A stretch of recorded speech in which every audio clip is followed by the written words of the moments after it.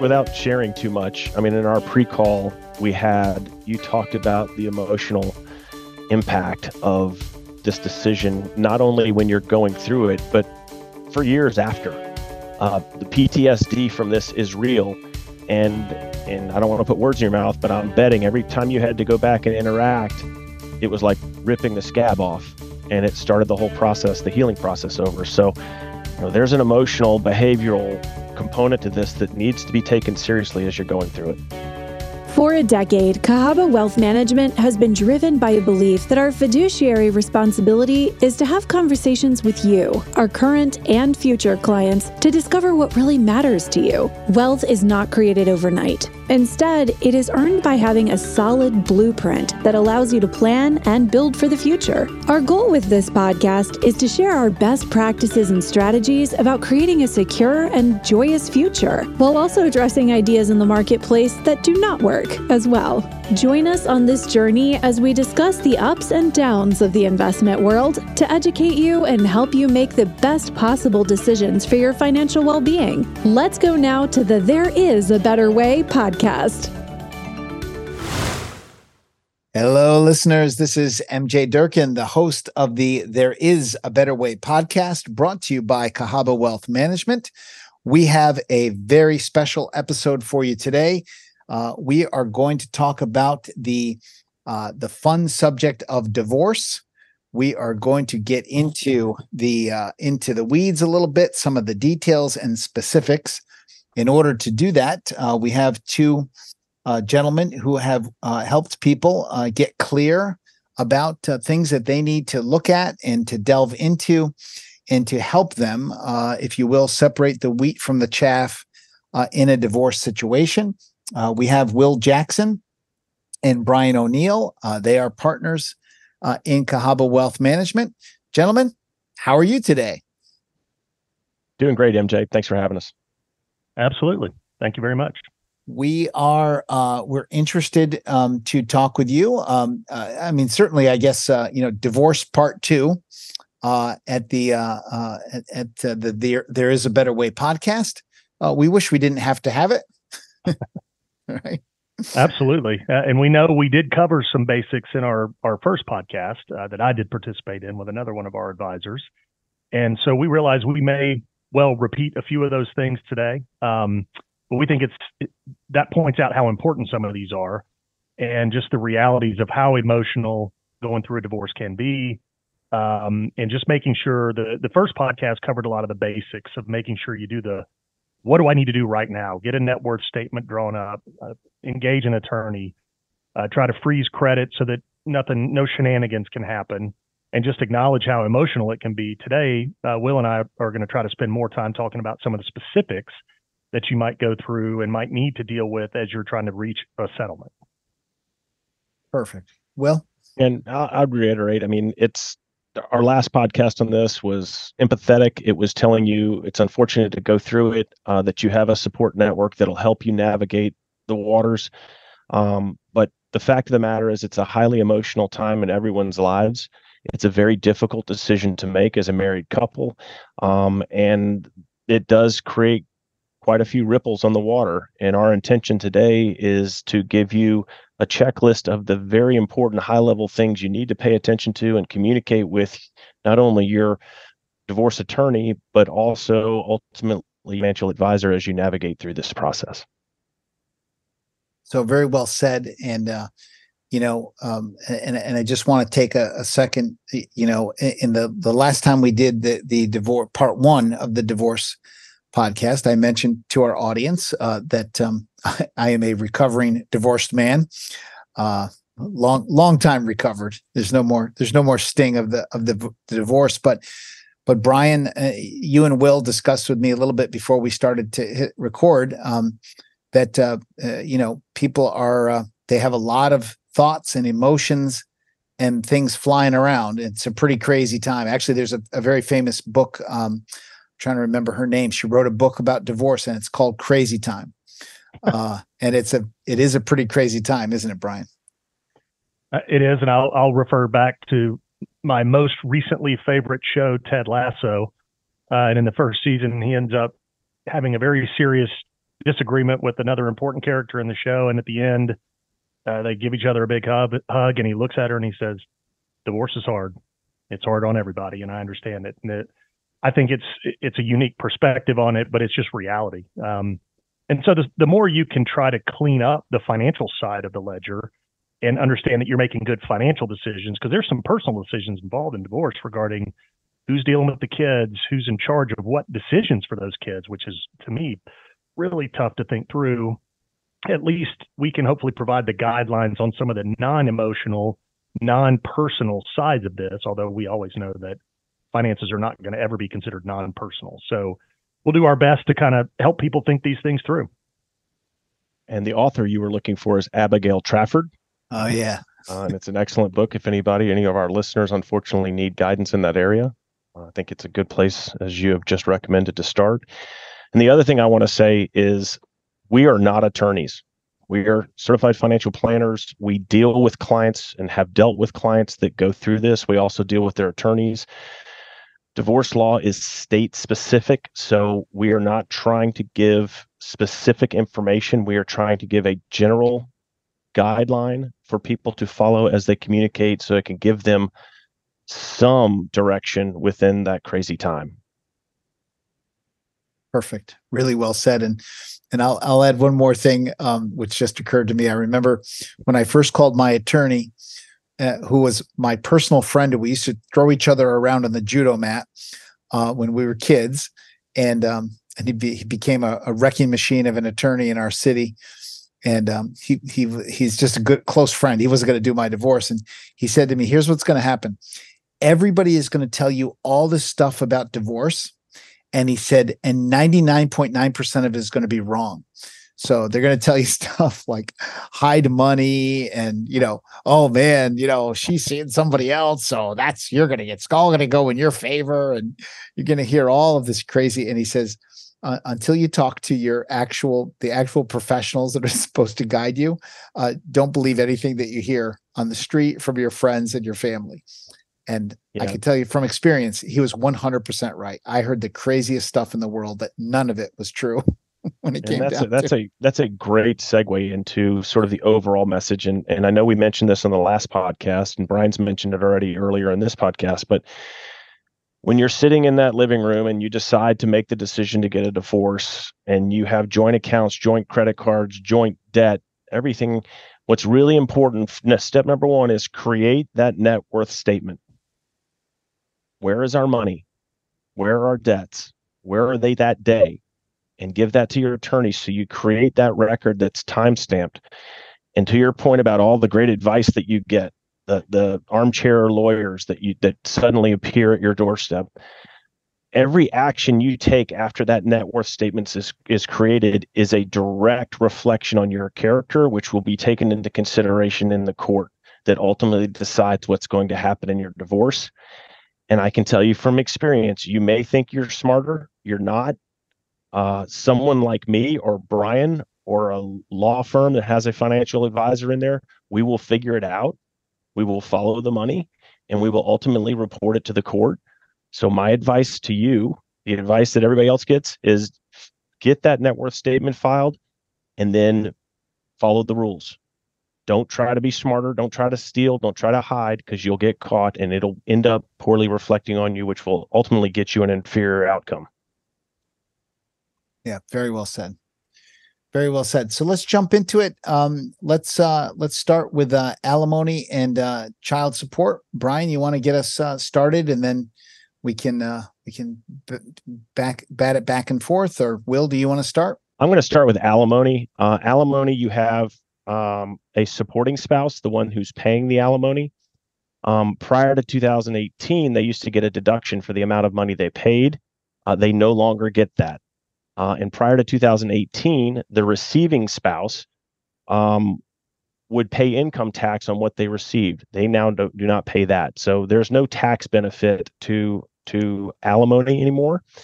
And we're seeing less of alimony being awarded by the courts. It doesn't mean it's not. It doesn't mean it's gone away. It's just, for some reason, strategically, we're seeing divorce attorneys using that lever less than they have traditionally. And I would add that not that our clients are uber wealthy necessarily. Some are, some are not. But I would argue we certainly deal with clientele that is different than, say, just the average American. And in those cases, I think anecdotally, we're hearing attorneys say that perhaps judges are just more willing to divide assets than they are to provide specific income streams. So that may also play a role in, why there is or is not alimony. But as Will said, we can't say one way or the other. It's totally up to the judge ultimately and what negotiations husband and wife are in to ultimately get to those final decisions. So when figuring out alimony, a court is going to take in earned income. What do you earn in a salary? What have you been paid in a bonus? Do you get partnership distributions? Are there perks that you receive from your employment? Any other type of income that shows up on your tax return. To your point, MJ, people will say, oh, you're going to get a divorce. Try to show less money this year. The courts will figure that out. They'll go back and look at more than one tax return and take an average of what it was when they're figuring this out. The second is child support. Child support is fairly formulaic. States have very specific rules on how much is paid. It's generally paid to age 18 or 21 if the child is in college. There's not a whole lot of wiggle room there. A point that we wanted to make, though, is some shocking statistics. When you're figuring out, obviously, the supporting spouse, if they're engaged with us, we're going to figure out how much they're paying and make sure the liquidity is there and available. If you're the receiving spouse, you need to be cautious on how much you're including within your overall budget, because 6.5 million custodial parents in the United States who were owed child support, just 45.6 received all the money they were due. 28.5% of parents received some of the child support income they were owed, and over a quarter of the parents, 25.9%, received none of it. So, as a receiving spouse, you have the burden of making sure you're collecting those payments. And if you're not, you have to go back to your attorney, who goes back to the court, who then goes after the supporting spouse. And it can go to a point where that supporting spouse is thrown in jail for non-payment of child support. But the point there is, if you are the receiving spouse, ex-spouse, you need to be very cautious on your cash flow assumptions on how much you're receiving to make sure that you are receiving it for the statistics that I just shared with you. And as Will also referred to in discussions of alimony, child support has no tax benefit or cost specifically. It's just money that changes hands to take care of that child. And so both alimony and child support are more discussions of a change in income over time, meaning one spouse is paying the other for some specific amount of time. And in the case of child support, obviously for specifically to support that child. So those are the two that have to do with ongoing transfers of assets. And I would refer to those almost as future income streams for a receiving spouse. Replacement income. So that, again, and a lot of it is fairly formulaic and is mostly going to ultimately come down to the judge's decisions. So where we wanted to kind of begin pivoting and spending a little bit more time is on true division of assets, because alimony and child support they're basically going to be dictated in most regards.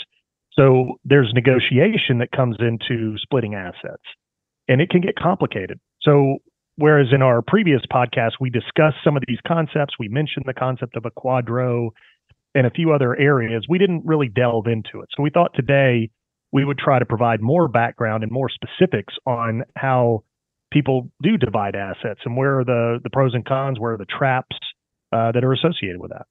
So as Brian mentioned, next is the division of assets. Going back to the net worth that you filed with your attorney, you take note of how much cash you had in your various bank accounts and your savings accounts, how much of investable assets you have in your non-qualified accounts, and then how much of investable assets you have in your qualified accounts. Again, qualified accounts are generally referred to as retirement assets. You'll also have marital property versus separate property. What gets divided? Separate property is acquired prior to the marriage or through inheritance. Marital assets are assets, debt, and income that are acquired during the marriage. Those are the assets that are going to be really taken into consideration during this separation process. And a point to mention is if you marry somebody with a trust, what you need to understand is generally these trusts are not able to be penetrated. So that is not an asset that you potentially would receive. In fact, I shouldn't even say potentially. It is an asset that you will not receive ownership of in a divorce separation. And then the last and the hardest is the family home, especially when you have kids. Um, do you sell the home prior to the divorce or after the divorce? If you sell it prior, you get the benefit of married filed jointly capital gains exclusion of $500,000. If you sell it after individually, you only have $250,000. So that's something that you want to think about. And then how do you maintain the house? If you had a mortgage on it and the ex-spouses did not get the house in the divorce decree, you have to remove that ex-spouse from it. You have to qualify for the mortgage on your own. So you have to have replacement income in order to qualify. So it gets complicated on holding on to the house with the kids. And that is generally a place where we run into a lot of negotiation and back and forth between the supporting spouse and the receiving spouse to figure out a fair and equitable division. And one thing we watch for at CAHABA is the liquidity versus non-liquid assets, because you don't want one person to get, let's say, the house and forego all the liquid assets and then have no way of paying for that house and all the expenses associated with that house. That's something we've run into more than a few times, and it's very hard because it's an emotional decision to explain to a client that that house ultimately needs to be sold and both parties need to go and start fresh. And I cannot reiterate that enough. Just how, divorce is hard enough as it is. And the idea of, husband and wife deciding we're no longer going to be together. And oh, by the way, we're going to tear our kids away from the place they've grown up. It is the single hardest asset to make a decision on. And more often than not, at least one of the spouses wants to stay in that house. They want to keep their kids, in their normal environment. And as Will pointed out, it can really create a trap if you've been able to save enough to own a house, but haven't saved a whole lot elsewhere. And let's assume, for argument's sake, you don't get alimony.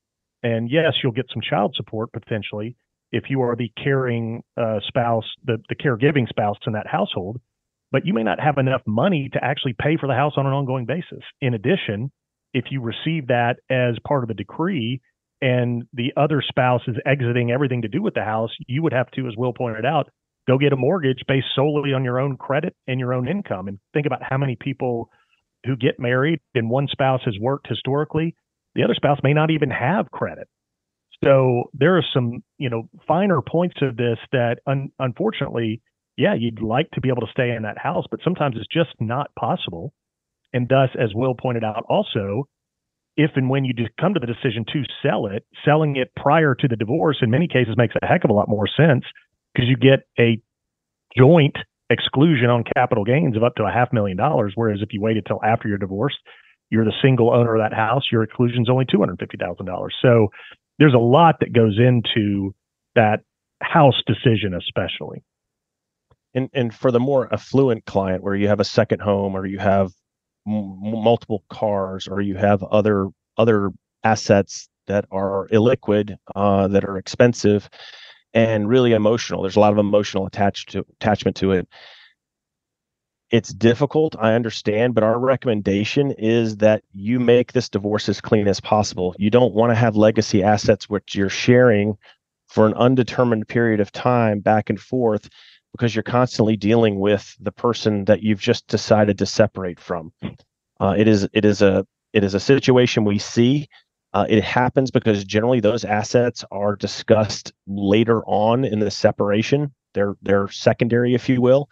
And by that point, everyone's so tired, they say, okay, let's just share those because we figured out how to pay our bills and live our lives separately.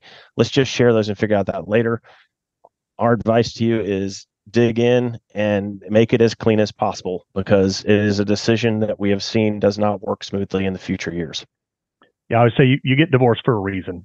You don't want to get on the phone with each other 3 years later and haggle over money. So the more you can clean it up, the better, for sure.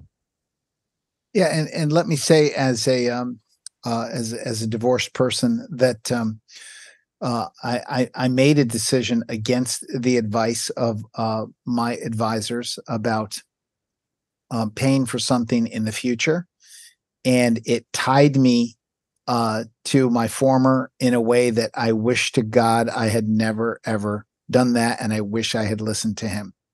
So, caveat emptor: buyer beware. Well, and without sharing too much, I mean, in our pre-call you talked about the emotional impact of this decision, not only when you're going through it, but for years after. The PTSD from this is real, and I don't want to put words in your mouth, but I'm betting every time you had to go back and interact, it was like ripping the scab off, and it started the whole process, the healing process over. So, there's an emotional, behavioral component to this that needs to be taken seriously as you're going through it. And it comes back to a lot of times you'll have heard us in previous podcasts talk about behavior, and whether it's being an investor, how behavior can trip you up. I can only imagine when you're getting a divorce that you just want to get it over with, and you want the immediate gratification of being on the back end and saying, I'm done. But in the instance you brought up, MJ, you're not done. You still have to deal with some issues. So as Will said earlier, dig in. Spend that extra 10 hours on the front end in negotiations, which means you're going to spend more on your attorney.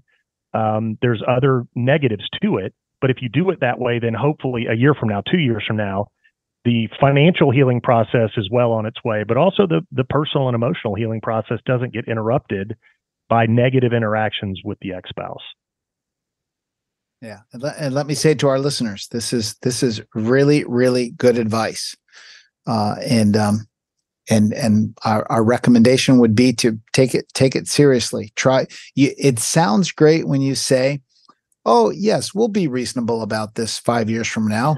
When college finally hits, I'm sure we can work it out.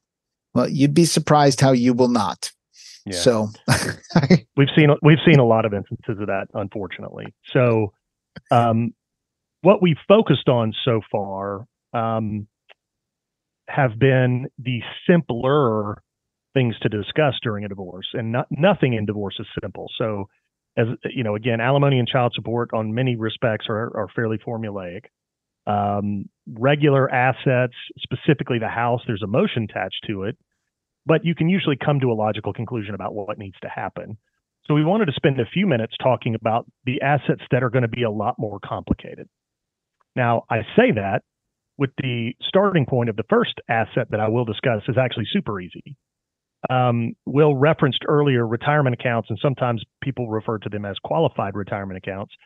I do want to make sure that we are clear on what is a qualified retirement plan. And that's a verbiage that is built into typically corporate style benefit plans. And, we at CAHABA have a very healthy client base made up of corporate executives. So we're very familiar with dealing with these. And so what is a qualified retirement plan? A 401k is a qualified plan, a 403b, which is a 401k for people in nonprofits, a qualified pension plan, although those don't exist too much anymore.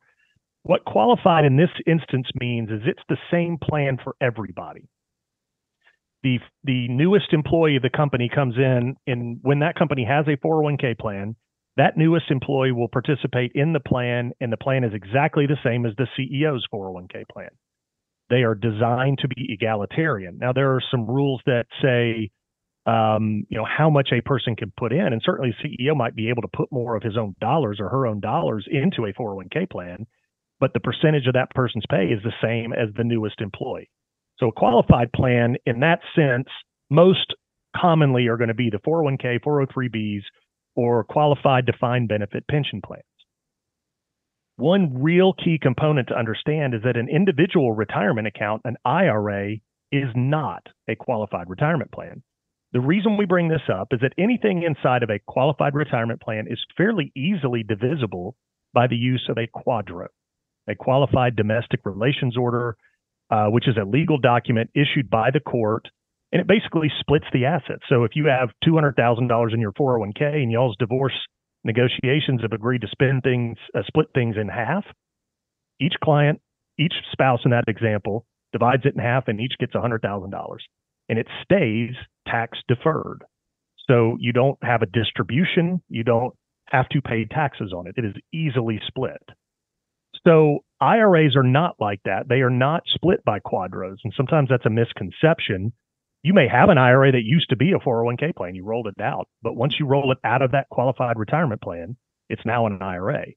Those are not divisible by a quadro. They must be divided inside of the divorce decree.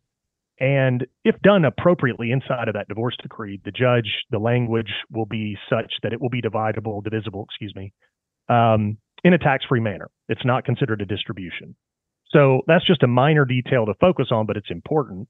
And that is kind of the differentiation between simple division of assets and where you start to get more complicated. Non-qualified retirement plans, which are plans unlike the qualified plans, they can be different.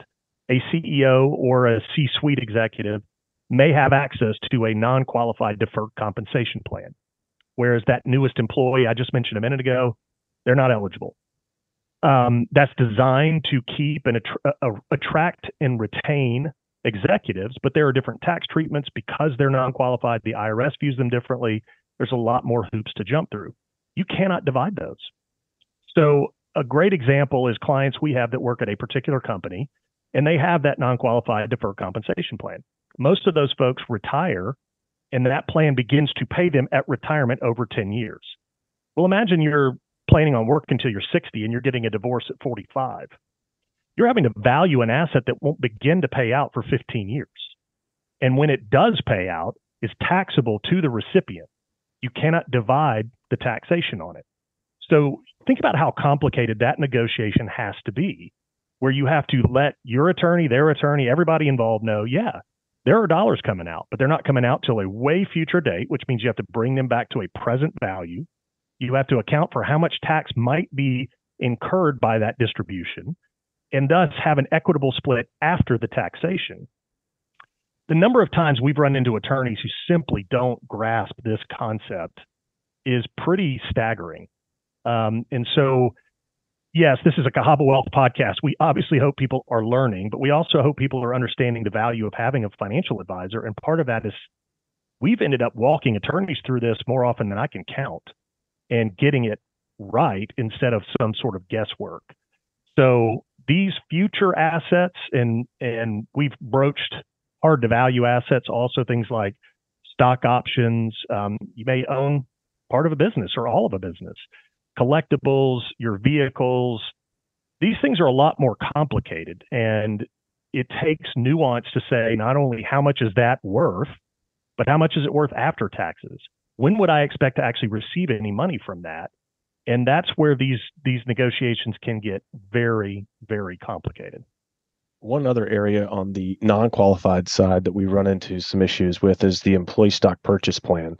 And you can have vesting versus non-vested shares. And sometimes attorneys only look at the vested shares and they don't look at the non-vested shares. And frankly, if you don't have a good advisor or a good attorney, you could be missing a pretty big number on that point. So that's a point to make sure that you ask those questions if that is specific to your situation. And then the other point of reference I want to make is Brian was talking about if a 401k comes under a quadro, but an IRA is not under the quadro, the receiving spouse actually rolls their portion, the divided portion of their 401k into an IRA. I've heard people get confused on that, and I didn't want them to listen to this podcast and say, no, it has to go to a 401k. I heard Brian say it. The supporting spouse, their assets remain in their 401k. The receiving spouse, those assets go into an IRA. Got it. That may be too much detail. I just wanted to make sure it was clear because I've heard people get confused on it. Well, and MJ, you can certainly pick up on a lot of the things we talk about are designed to be as much information for the masses as possible. But occasionally when we have seen issues, it'll be something we've experienced personally that has been such a challenge that we feel like it's worth adding it into this, again, hopefully not confusing folks, but being real clear that, if you do a quadro, one spouse is going to keep a 401k. But if I'm getting divorced and my spouse works at company A, I can't have a 401k in company A. I don't work there. So that's a good point that Will made. And so no, an IRA can't be divisible by a quadro, but a quadro from a 401k will end up in an IRA. So clear as mud. And hopefully everybody's hearing it. This gets complicated. It's good to have good technical advice as somebody who can shepherd you through and at least ask questions to get greater clarity so that you can get to a decision in an efficient way where you feel like you're completely informed and you don't feel like, as going back to all your armchair attorneys, that people are hiding, robbing, and stealing from you. You're doing this in a very orderly, equitable fashion so that you can have as little PTSD from this process as possible and you can go to heal going forward. And not to throw attorneys under the bus, I have several in my family.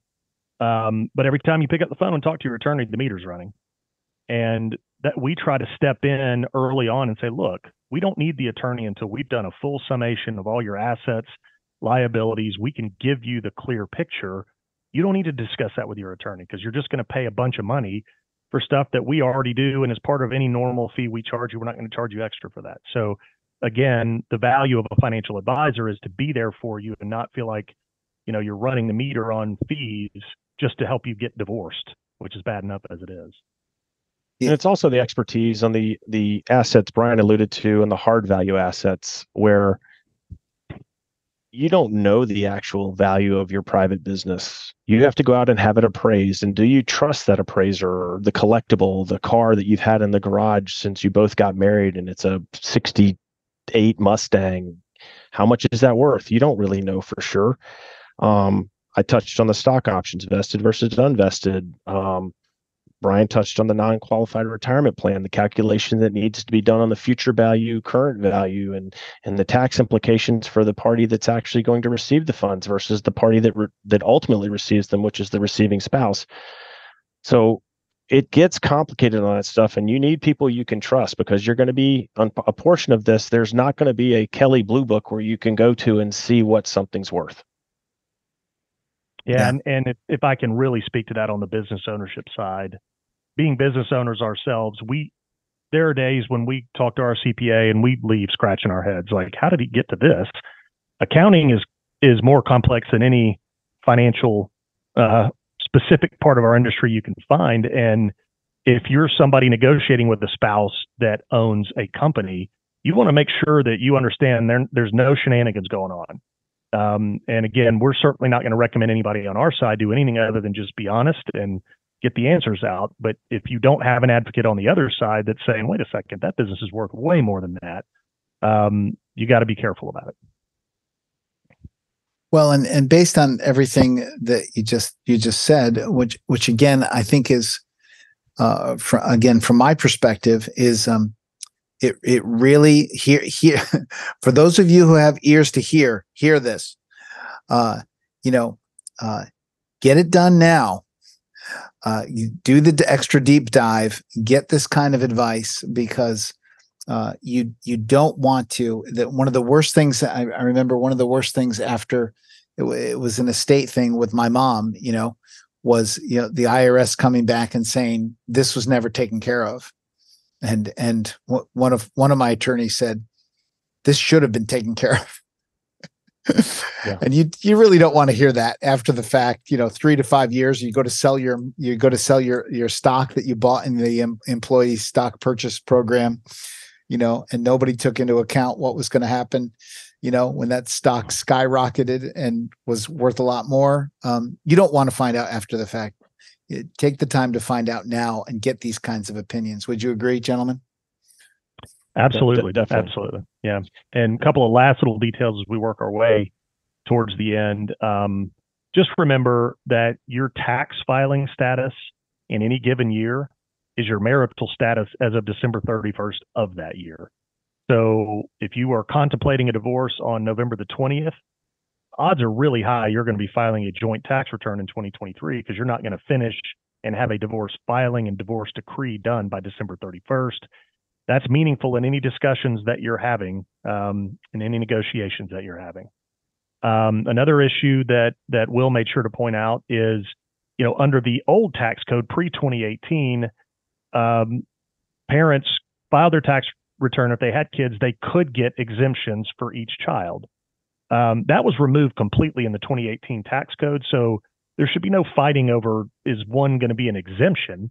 But if you happen to be in the position to receive a child tax credit, there are a few other nuances that you really can be negotiating over the child who gets to take that credit on a tax return. And we've seen a lot of different instances where one gets it 1 year, one gets it another year. So just don't be ignorant to the fact that while there is no value for claiming a child as an exemption, there can be some tax benefits for having a child on your tax return versus, say, your ex-spouse's. And then the last piece I would say is just make sure, we've talked about assets. We really haven't talked about dividing debt. And, it's equally as important, because debt not only, is a value, but there's a payment stream from that is required. And so making sure you're titling the debt appropriately. If you're, selling a house, obviously that doesn't account for anything. But if you just hand over a home to your ex-spouse, you need to make sure that ex-spouse takes the mortgage, and that's accounted for in any negotiations. And the mortgage likely needs to be completely redone. Yeah, so is car notes. Car notes, I run to that more often. Is the mom has driven a car forever, and she loves the car. They get divorced. They're both on the note. There is debt associated with the note. So that debt, it's an asset, right? It's an asset that's used. Mm-hmm. That debt needs to be accounted for within the overall cash flow settlement. So the asset gets value, but the debt gets subtracted from that to make sure that there's equitable. And then you need to make sure that there's cash flow available to the receiving spouse in that, in order to pay that note going forward, so that they don't lose that asset. Well, and you mean if you're getting divorced and leaving that asset and the note with that ex-spouse, you don't want to be on that note, because they could stop paying and you're joint liable for it. So your credit could be ruined by your ex-spouse. So yet another area where you could end up in a pot of hot water that you never thought, just because you didn't specifically designate all these various assets and liabilities.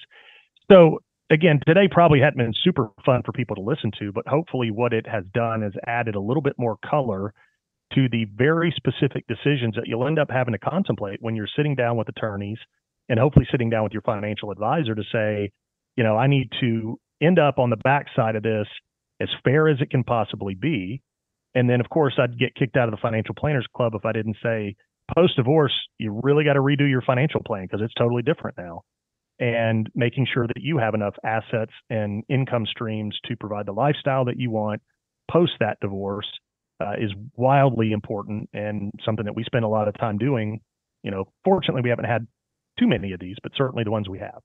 That also goes for your estate documents. Mm-hmm. It goes for your insurance documents. It goes for your beneficiary designations. So you need a good financial planner who's going to look in every nook and cranny in order to find out what needs to be changed, going back to your example, so you don't have an attorney telling you 5 years later that should have been fixed. That's the stuff you need to do. And the thing I'll lead off on is, hopefully this has been informative. I know it's not a fun topic. People do go through it.